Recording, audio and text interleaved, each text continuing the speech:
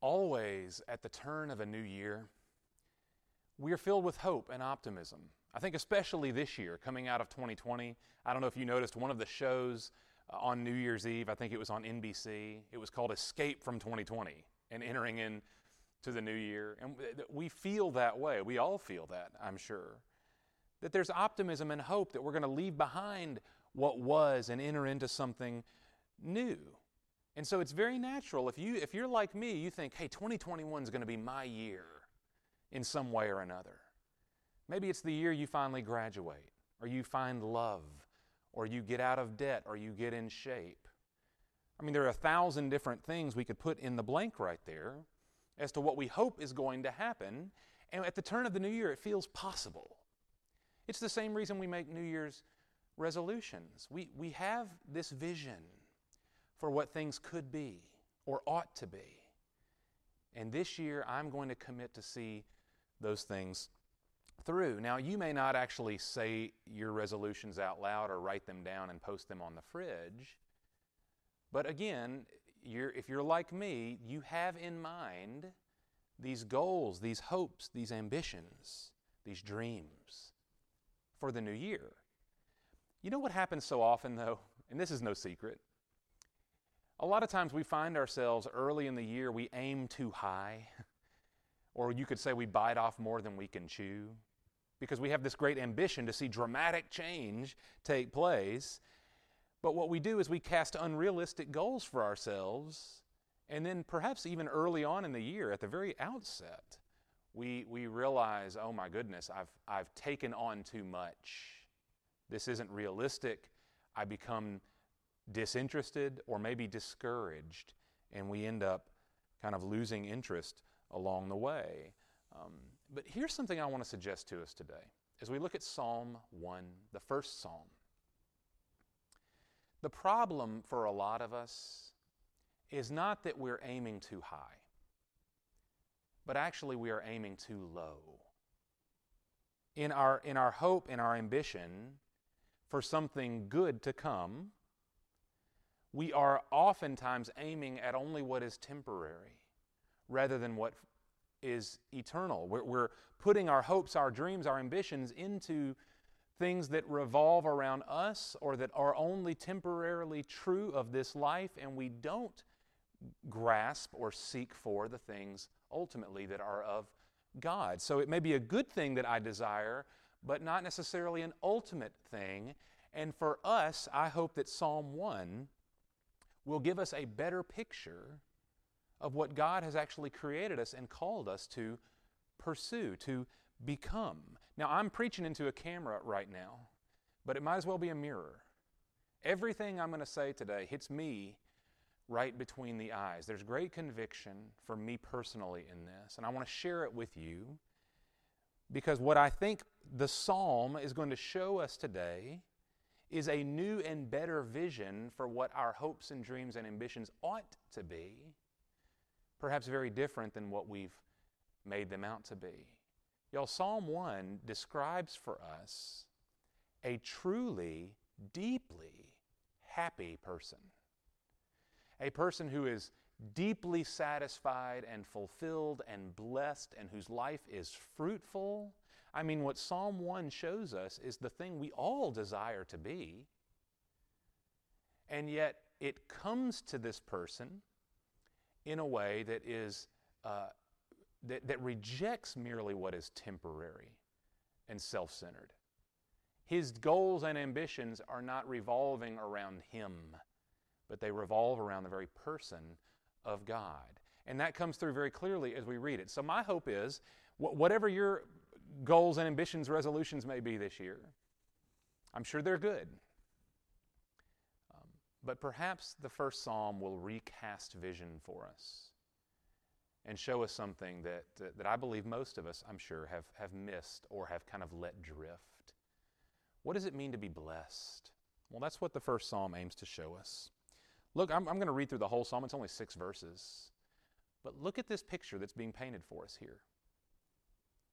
How blessed is the man who does not walk in the counsel of the wicked, nor stand in the path of sinners, nor sit in the seat of scoffers.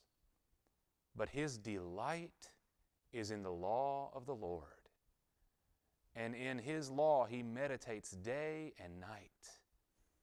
And he will be like a tree firmly planted by streams of water, which yields fruit in its season, and its leaf does not wither, and in whatever he does, he prospers. The wicked are not so, but they are like chaff which the wind drives away. Therefore the wicked will not stand in the judgment, nor sinners in the assembly of the righteous. For the Lord knows the way of the righteous, but the way of the wicked will perish. We notice this psalm begins with a very clear affirmation. Here is what it means to experience blessing.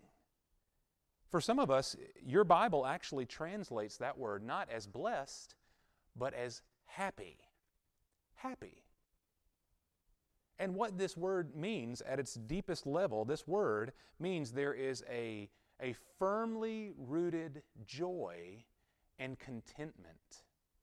It's not just a generic word. Like we might say, how are you doing? Well, I'm blessed. Well, that could mean a lot of different things. Or it could just mean something we've learned to say as a matter of polite interaction. It may not mean anything at all. But here it means so much. It's a deeply rooted joy, contentment, satisfaction. This is a person who is blessed in a way that the shifting sands of circumstances cannot destroy. This is a person who is deeply devoted to and close to the Lord, and therefore he is blessed. And so we'd be wise to ask the question, okay, how do you get that way? I love what I see, how blessed, how deeply rooted in joy, contentment, satisfaction, happiness, and grace this person is. But how? And of course, that's what the psalm is about. Not just that he is blessed, but what makes it so. And you see the first thing right there in verse 1. How blessed is the man who does not walk in the counsel of the wicked, nor stand in the path of sinners, nor sit in the seat of scoffers. This man is blessed because he does not live a life of sin. He's happy because he's holy. Now, there's an interesting progression that takes place here in that first verse. We're given 3 activities that we're clearly meant to avoid. You see it? This man does not walk in the counsel of the wicked, stand in the path of sinners, or sit in the seat of scoffers. We're meant to see a pattern there of how sin takes hold of us. You see the progression from walking to standing firmly, and then finally to sitting down. This is a person who's becoming more and more entrenched in sin.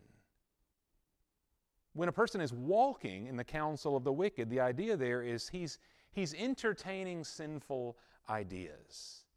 The counsel of the wicked, those who are trying to tell us why this isn't all that bad, and all the benefits of a certain way of life that is ultimately against God, but it's something we can choose to walk in. And then once a person has walked in it long enough, we find that he is now standing in it. He has taken his place in the path of sinners. That means not just entertaining the thought, but now actively living in that sin. And then finally, this person finds himself sitting in the seat of scoffers, so wrapped up in sin, in wickedness, that he laughs about it. He scoffs over it and demeans others who refuse to join in. You see the progression? Now, most of us, we carry the idea that I can walk in the counsel, I can enjoy the outer fringes of sin without getting wrapped up in it. I can stay on the outside and taste of it and kind of keep it warm and available, but I'll never become like that. I'll never find myself in the center of it. But y'all, that's self-deception. What Psalm 1 aims to show us is just how sin works. We entertain it, we think to ourselves, no harm, no foul, but eventually it becomes habit that we accept and we justify, and we tell ourselves it's not really that bad at all. And then we find ourselves ultimately living in it, surrounding ourselves with people who do the same, and we become calloused to it. Our conscience stops putting up a fight, and it simply becomes part of who we are. Now, y'all, that's true for all sin, whether it's pornography or gossip, whether it's lying or laziness, whether it's an angry spirit or apathy toward the things of God. All sin follows this pattern. It follows the same decline. We entertain it, we live in it, and eventually it becomes who we are. Okay? And this is, I think it helps us if we stop and just consider the insanity of what I'm saying, of how truly crazy and foolish it is for us to look at sin, and on one level we see what it is and we acknowledge that it's wrong, that it's bad, that it's hurtful and harmful, and yet how easily we're entranced, how easily we're wrapped up in it. And the reason for that is, y'all, that the reason we sin, or at least one of the main reasons we sin, is that somehow we're convinced that it's going to make us happy. We don't do it in an effort to be miserable. We sin because we think somehow this is going to satisfy, this is going to complete me, this is going to scratch the itch, this is going to meet my need. I'll be happy if I'll do this. I'll be included, I'll be accepted, I'll be approved if I do this thing, if I engage in this activity, if I follow this path, this way of thinking. We're determined to find satisfaction in life, and the path that promises it to us, usually the easiest, quickest path, well, that's the one I'll take. But there is no sinful path that actually leads to genuine happiness. And I can say that out loud, but I've got to believe that enough in my heart that I would actually look at sin the same way the man in Psalm 1 does. We see the first blessing in this psalm. He sees sin for what it is. He's not easily deceived. He's not easily entangled. The man in Psalm 1 knows that sin is empty and corrupt. Sin never keeps its promises. That's why if you look down in verse 4 says, "The wicked are like chaff which the wind drives away." Y'all, chaff is the husk of the plant. Sometimes we see the peeling off of the outer layer of a tree or a plant, the chaff, which actually has no root in itself. It's ultimately flimsy and worthless. It's meant to be discarded.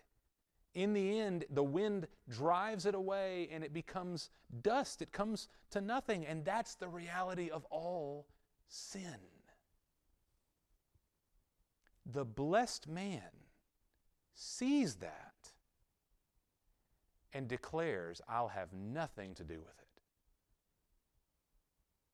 He doesn't wait until he's sitting in it and says, "Oh my goodness, I've got a problem." He doesn't sit, he doesn't stand, he doesn't walk. I will not even entertain the thought. And so, y'all, I want us to drive home the first thing we see in Psalm 1, the first thing this psalm aims to show us. This person is happy because he's holy. His experience of God's blessing is directly tied to his commitment to a righteous life. And this is perhaps a prime example of how we aim too low in our own lives.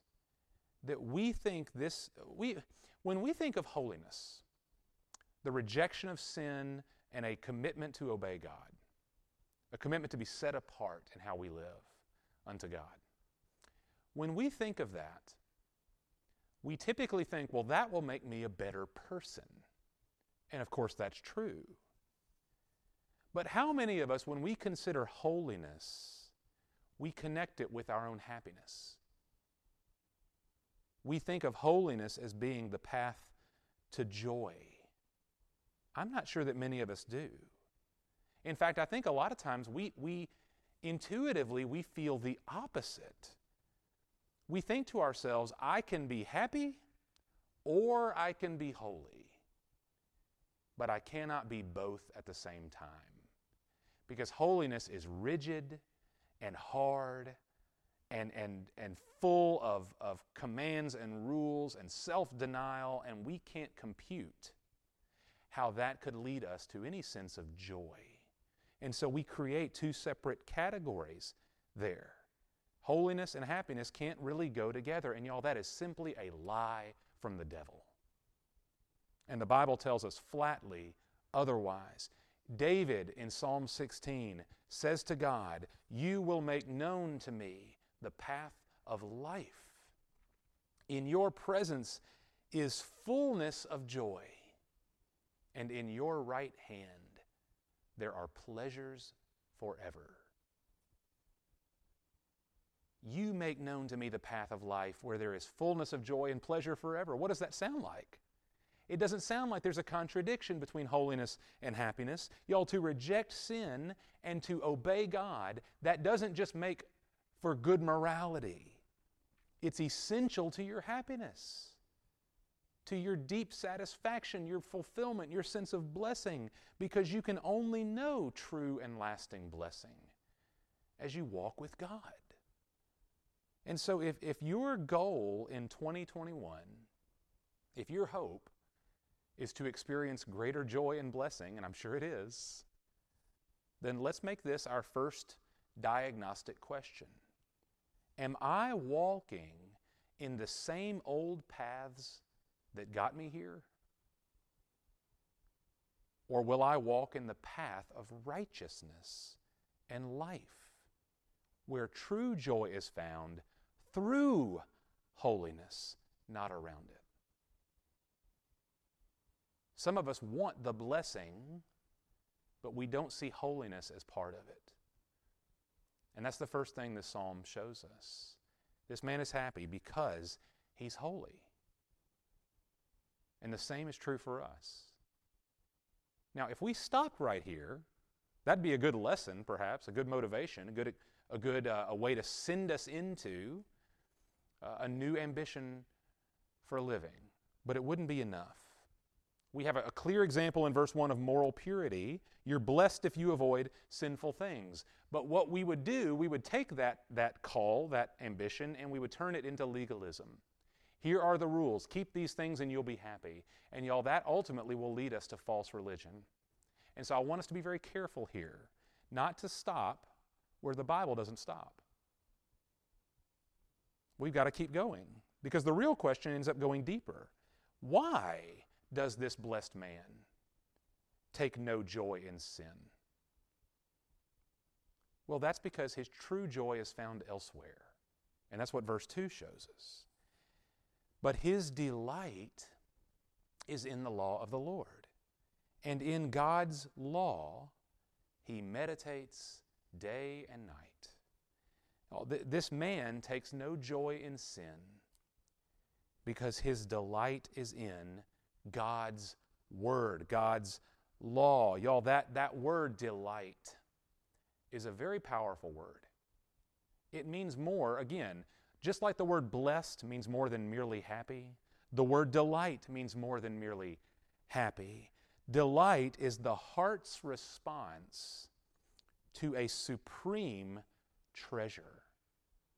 It reflects something that is so valuable that all other values pale in comparison. Everything else in life takes a back seat, a periphery to the main thing here. This man's heart is fixed on the law of the Lord. And right here, the word, that phrase, the law of the Lord, is broader than just the commandments, like the 10 Commandments. That's part of it, but the idea here is all of God's Word. All of God's Word. This man delights in everything that God says. It's precious to him, and God's words are an endless source of joy to him. Just like we saw earlier in Psalm 19, your words are more precious than gold and sweeter than the drippings of the honeycomb. They are a delight. And because he delights in God's Word, what does he do? He meditates on it day and night. He's constantly taking it in, constantly reflecting on it, savoring it, considering it, meditating. You know the popular practice of meditation, it's very popular. Beyond just religious terms. Everybody wants to practice meditation in such a fast-paced and crazy world. But the idea of what meditation is, it's clearing your mind, right? Removing all the junk, clearing everything out so that you can be, in a sense, empty and find peace and clarity by removing your thoughts. But that's not what Christian meditation is. It's not the same. When Christians are called to meditate, it actually involves filling the mind. It's the opposite. Constantly filling your mind on the words of God, constantly thinking about the truth of God. Christian meditation is to actually be saturated with the Scripture. You don't just think random intuition kind of thoughts about God. In that case, we end up making up our own stuff. That's not Christianity. No, we're embedded in what is true, what is found in the Scripture. And so we are saturated with the Word like water to a sponge. We take it in that God's Word might consume our thinking. And in this case, day and night. All the time this man is thinking about the Word of God. Something that I mentioned earlier I hope is kind of coming into focus. What this man is so supremely happy about, what makes him so blessed, it's that God is the source of his joy. God is not a compartment in his life, one among many, that he draws from as he has need. No, God is the bedrock. God is the source. He takes no delight in the passing pleasures of sin. His delight is not even merely in the good things that God gives to him. His delight is in the Lord himself and in his Word. That's his treasure. And when your delight is found in the Lord, this psalm tells us that you're drawing from a source then that has no limit, that has no end. You're constantly drawing from life itself. That's what verse 3 tells us. This man, it says, will be like a tree firmly planted by streams of water, which yields its fruit in its season, and its leaf does not wither, and in whatever he does, he prospers. You notice the essential role of God in this person's life. If we only read verse 1, we might conclude, well, golly, this is a holy man. Look how holy he is. Isn't he great? Or if we only read verse 2, we might say, look how devoted he is. He's always reading the Bible. But verse 3 informs us as to why verses 1 and 2 are true. It's not really about this guy as if he's the source of his own spiritual life. His holiness and his commitment, his discipline, his devotion, that's what makes him who he is. No, verse 3 shows us everything depends on God. This man is like a tree firmly planted by streams of water. Who planted him there? Can a tree plant itself? You can't plant yourself. You cannot bless yourself. All blessing has to come from someone else. You receive blessing, and therefore we see that everything this man has comes from the gracious hand of the Lord. And we see how God blesses us, not with temporary good things merely, but with a firmly rooted tree, a firmly rooted life, rooted down by streams of water, meaning that this tree doesn't depend on circumstances. Maybe it'll rain, maybe it won't. No, he's firmly planted by the source of life. He's always drawing water up into the roots. That is to say, he's always drawing his life from God, not from his circumstances. He's fruitful, he's strong, because he's rooted in the Lord. And even in seasons of drought, right? When circumstances fade, when life seems to fall apart, he still prospers because he's rooted in God's faithfulness and God's promises. He bears fruit in his season, right? Not every season is a great fruit-bearing season. We can attest to that. But his leaf does not wither. Even if there's no fruit on the tree, his leaf does not wither because he's always drawing life from the source, from God. Circumstances cannot change that. And so, y'all, in verses 2 and 3, what we just read gives us a second point of application.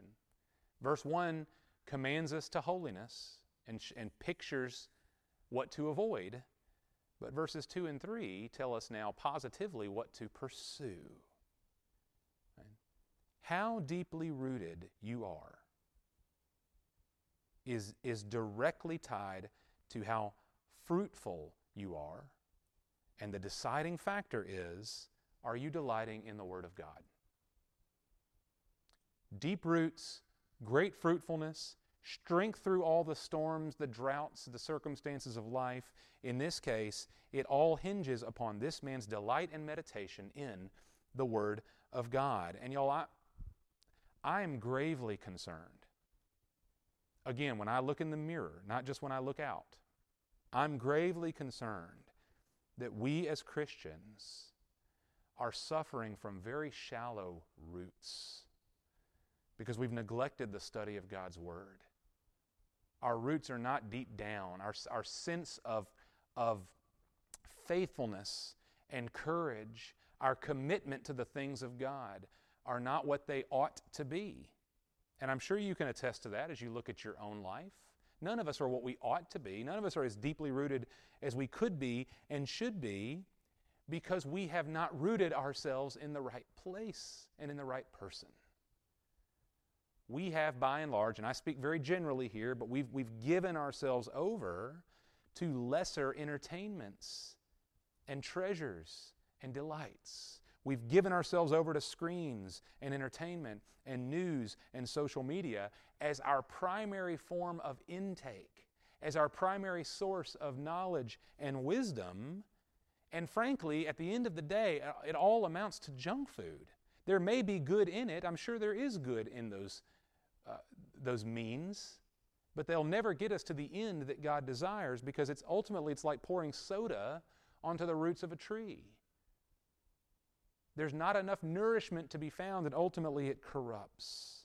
Y'all, many of us are severely malnourished spiritually because we have not delighted in God's Word and meditated upon it from the heart.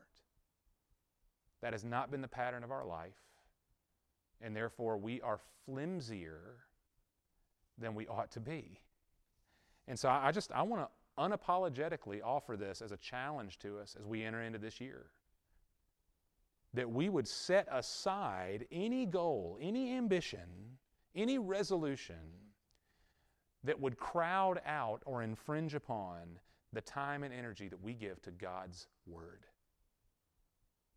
We cannot allow God's Word to take a back seat, or as I said earlier, to be on the periphery of life. Refuse to let God's Word get your leftover energy. Refuse to let Sunday morning be your only Bible intake of the week. May 2021 be the year where, by God's grace, we get our roots deep down into the Lord and into His truth. And here in a minute, when we close, I'm going to talk about a way that we can practically do that together. But we cannot expect what Psalm 1 declares if we kind of piddle in the Bible, if we just kind of keep it around for when we feel like we need it. We've got to be rooted in it. Now, y'all, here in this short psalm, just a few verses, we get a picture of how life is meant to work.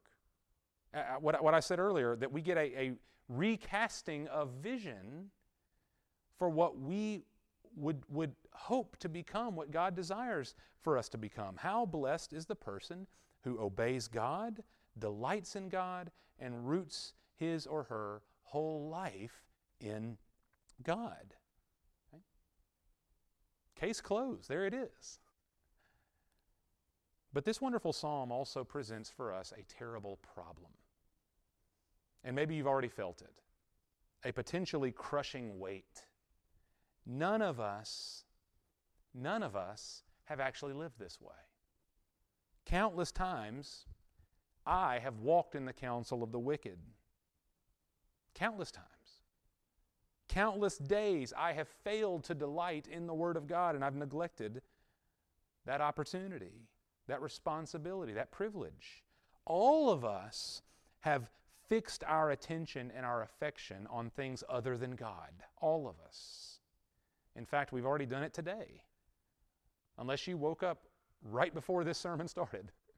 And even then, all of us, we just fix our affections on things other than God. It's part of what it means to be human and to be sinful. And so this psalm tells us what we ought to be. But in ourselves, we lack the ability to do it. We do not obey and delight and meditate as we should. And this is why it's so necessary that we understand the nature of God's blessing. The true nature of God's blessing. For God to bless us does not mean that God simply comes alongside you as you're doing well and sprinkles on a little more. That Christianity is about nice people becoming nicer people, good people becoming a little bit better. And as God finds you succeeding, or maybe getting kind of tangled up, you're doing okay, but you're getting a little, tangled, He's going to come and help you along the way. That's not the biblical idea. Well, the Bible tells us nobody is worthy of God's assistance. Nobody's worthy of God's blessing to begin with. We're not good people who just need a little encouragement and help. In his letter to the Romans, the Apostle Paul says all people, all of us, have sinned and have fallen short of the glory of God. Later on in Ephesians, Paul tells us that we were spiritually dead in our trespasses and our sins. And so it does us no good. It would do us no good for God to come alongside us and just offer us a little help for the journey because of the depth of our sin. We can't just get by with some assistance. We need rescue. We need to be saved. We need forgiveness. We need grace. And this is where Psalm 1 becomes not just good advice for us, but Psalm 1 is actually good news for us. There is a man who has lived out the first psalm perfectly. A man who had no sin, a man who always delighted in God and God's words, a man who lived righteously at all times. There is a man who has actually fulfilled what we're reading today. And I suspect you know who he is. It's God's Son, Jesus Christ. He lived as the perfect fulfillment of this pattern, of these words. Jesus lived the righteous life that you and I could never live. And yet, Jesus also suffered the fate of the wicked. And this is what's so fascinating to me. Remember what we read from verse 6, the very last verse of this psalm? The way of the wicked will perish. Jesus was nailed to a cross. Jesus suffered and died. Why? To pay the penalty of our wickedness. We deserve the fate of the wicked. We deserve to perish in our sin, but God has graciously furnished a substitute for us. Jesus came not just to embody the perfect righteousness we see in Psalm 1, but also to take upon the penalty, the punishment of all wickedness. And in His sacrificial death, because Jesus took our sin upon Himself, we may now be forgiven of our sin. We may be reconciled to God. The Apostle Peter says Jesus Himself bore our sins in His own body on the cross so that we might die to sin and live to righteousness. For by his wounds you were healed. When we say blessed, I'm blessed, it takes on a new and different character than perhaps what we meant before. When we consider the blessed man in Psalm 1, the kind of person that I can't possibly live up to as I should, that God sent His Son into the world to live that righteous life on my behalf and to suffer my penalty for me, for you, so that we might know what it means to be blessed in the truest and deepest sense. To be a Christian is never to say, look at all the good I've done. Look how God has blessed me in relationship to my activities and behaviors and good works. No, to be a Christian is to say, God's blessing is a gift of mercy, a gift of grace. The blessing that I now live in has been purchased for me through the sacrificial love of Christ.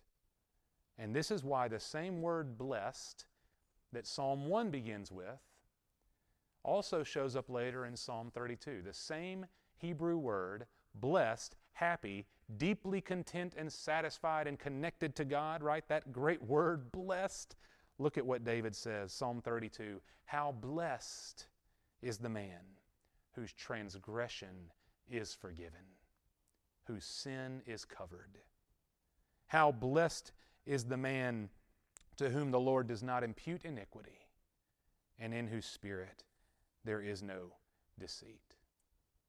Y'all, don't assume that the experience of happiness in your life depends only upon you. If I will just get my act together and be more righteous, if I'll just read my Bible more and think about it more, then I'll make my way to God. Then surely God will love and accept me. Y'all, please don't take that away from what we've said today. That would be to miss the whole point entirely.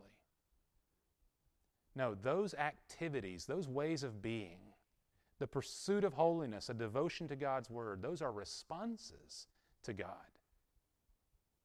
Not things that we do in order to put God in our debt and now He has to bless me. Look at all the good I've done. No. They are a response to Him and His grace. He is our delight. We don't have to make ourselves delightful. He loved us and sent His Son while we were yet sinners. And so our response is, I'm going to give my whole life to Him. I'm going to stop pursuing sin, and instead I'm going to embrace holiness, because that's where blessing is found. That's where God is, and in His presence there is fullness of joy. I'm going to deepen in my love for and appreciation for and my time in God's Word, because that's where His life is revealed, and that's where He brings His transforming grace to my heart. We do it in response to Him. Y'all, there is no greater blessing, there's no greater happiness than to now live by faith in the grace of Jesus. To turn from the destructiveness of sin and now to walk in the light of God's truth. That doesn't just make you more moral, it makes you happy. Because that's what God's created us to be. To spend our days meditating on His love and deepening in our love for His Word. There simply is no greater joy to be found. It's not out there. This is the truly blessed life. And my hope for us is that we would reject any ambition, any goal, any resolution that seeks blessing, that seeks the goal, the end, apart from the means. You cannot dress your life up. I cannot make myself acceptable by getting out of debt or losing weight or any other such temporary thing. It's a good thing. I encourage it. Go after it. But blessing, life, joy, deep contentment, and great fruitfulness come only on one path. And that is the path of Psalm 1. How blessed is the person who rejects sin and instead delights in God. May we refuse to aim any lower than that. May we set our sights on the things of heaven. And may 2021 see us fruitful, rooted, because we have put all our hope in Christ. Would you pray with me? Father, I'm asking you this morning, I'm praying this morning for your grace and forgiveness. As I'm just able to acknowledge, with, I hope, deep sincerity and humility, I have walked so many old paths in search of new hopes and joys. I'm so easily distracted and entranced by things that are merely temporary. I'm so easily distracted by unimportant things, and I neglect your word.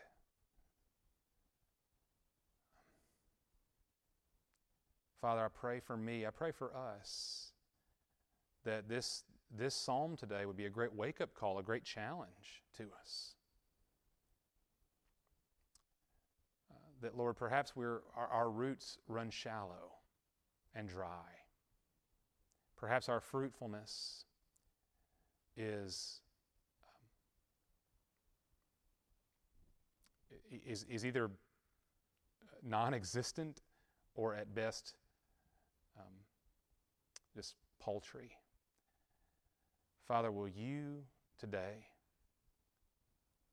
point us to the grace of Jesus Christ? That, Lord, our solution is not within us. Our ability to be blessed and rooted and truly happy and fruitful, these things are not within us, Lord. They come through Jesus Christ. And so as you forgive us where we have fallen short and failed or even rebelled,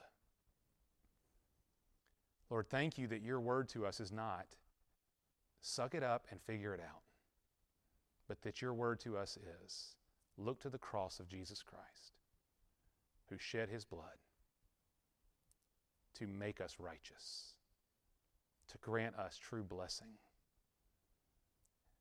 and to give us new life. And so, Father, I pray that as our faith is in Christ, that we would with sincerity pursue holiness. Lord, show us our sin, even the sins that we consider acceptable, that don't look like sin to us maybe.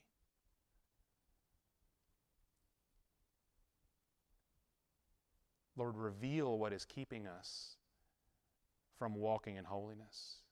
Reveal, Lord, where our roots are shallow because we have not devoted ourselves to your word. We've not delighted in your word. Father, give us that delight,